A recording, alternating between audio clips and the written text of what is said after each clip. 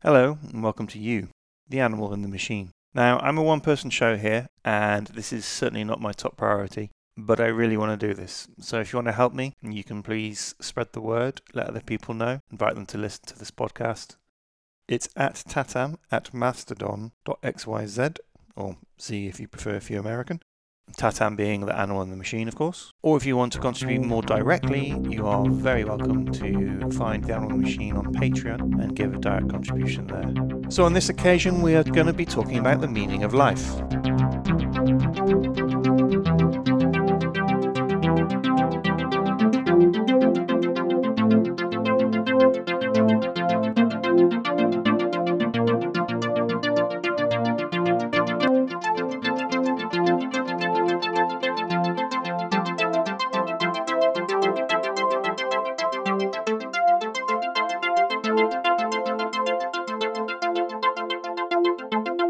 Now, the meaning of life is whatever you choose it to be.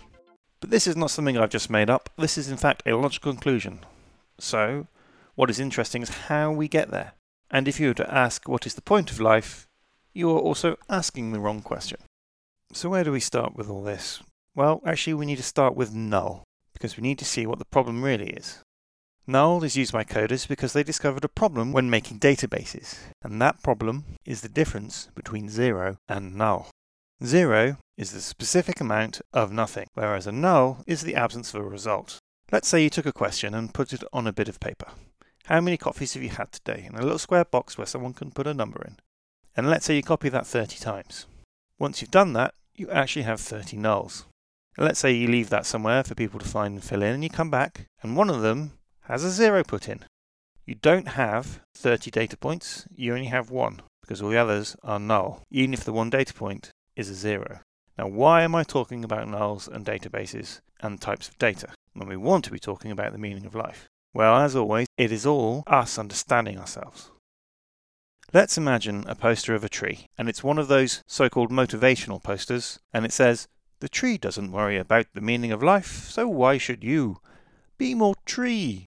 This poster is nonsense, because the tree is null worried about the meaning of life. Whereas I have 0 worry about the meaning of life because I've already thought about it and don't need to worry anymore. Now, why does this matter? Well, I picked a tree because it clearly doesn't think, and it is a true null, whereas a human does think and has a true result. So, where in evolution between a tree and a human does it stop being a null? Now, I might be wrong, but I don't think a fox parks up and contemplates existence. Cats seem to revel in the animal, knowing exactly what it wants to do, and dogs just want you to be happy. It seems the question is only really contemplated in the ape mind, and maybe even specifically the human one. And by knowing this, we know that the question is in the machine, our higher thinking part of us. It is not in the animal. And if it's in the machine, it's not an emotional problem, it's a logic problem. So, with no obvious answer, you might be led to thinking that life is pointless. Although technically that might itself be a null answer. We can say, however, that the true answer can never be known. But what is very interesting is if you try and apply this practically, we get a real answer that is also, helpfully, a practical one. We get an answer because the answer forks, but both sides of the fork get the same answer. What on earth do I mean? Here we go. First of all, pointlessness is pointless. Fork 1. Life is pointless. What next?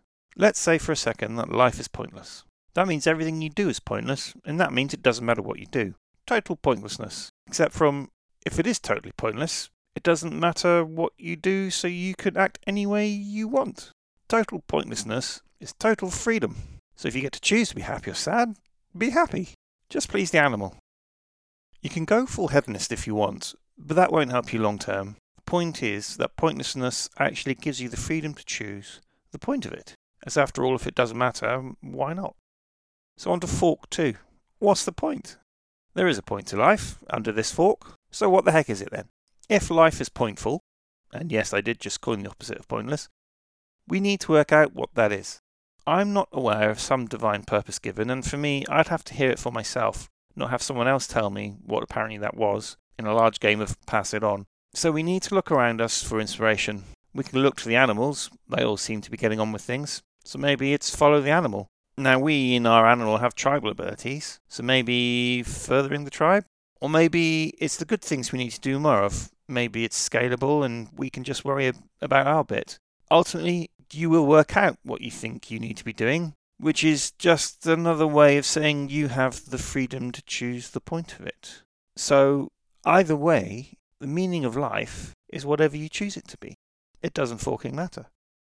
Now, we could debate which fork you want to follow, but that's a different conversation.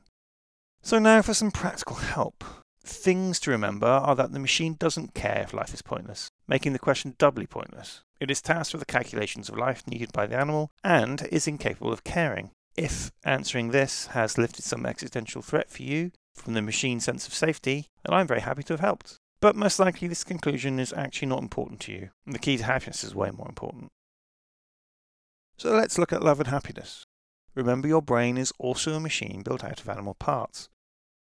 Bad things can make you sad, but also that sadness is physical, captured in a bioelectrochemical soup. And your brain might be having a problem with the soup part.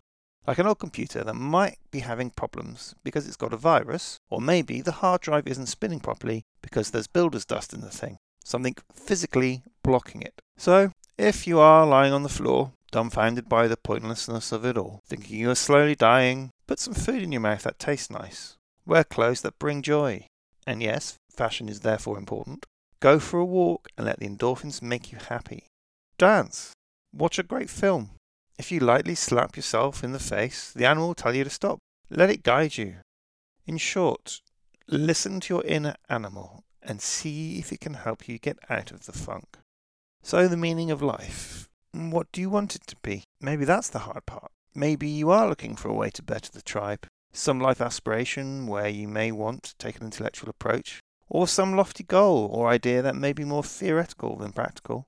Think clearly how much answering this is to win as a machine and how much is to be happy as an animal, and look to ditch the first perspective. Don't aim to be the best teacher. Instead, recognize that you enjoy teaching. It's not about being rich beyond measure. It's to know that you can afford to go and sit on a beach on the other side of the world and watch the sunset. People who try and go around the world in 80 days without flying realize they are optimized for leaving and arriving and really regret not stopping at that village with the horses. People say life is about the journey. That's too simple for me. I'd say it's about the journeys, the overlapping beginnings, middles and ends, the ending of going out partying and the beginning of becoming a parent, while still having your best friends throughout the whole time. Fundamentally, I can give you this one piece of advice to live by. Whatever you measure yourself by, you will find yourself limited to. If money is everything to you, that is all you'll have. If you don't value money at all, and try to give, don't be surprised when you can't go on holiday with your friends. If you care only for your career and not your friends, don't be surprised when you're lonely and not understood while the people around you see you as successful. It's kind of like eating. Everything in moderation. Make friends, see the world a bit, be kind, help others. But remember, charity also begins at home. And maybe it is Rule 32 from Zombieland. Enjoy the little things. And perhaps you, like me, dance like nobody's watching. Now, the next logical follow-on from this would be the question of free will. Do we have it? And to be honest, the answer is quite similar to this one. But Andreas of Math for Wisdom asked me on Mastodon to give my opinion on how to have peace in Ukraine and my vision for the future. I'll do both, but separately, because I think how to have peace in Ukraine is a very important question that warrants an answer right now. I think now is definitely the time to say something. It does seem to be a theme with my thinking, but as is often the case, how we get to the answer is the interesting part, because the answer itself is in fact incredibly simple.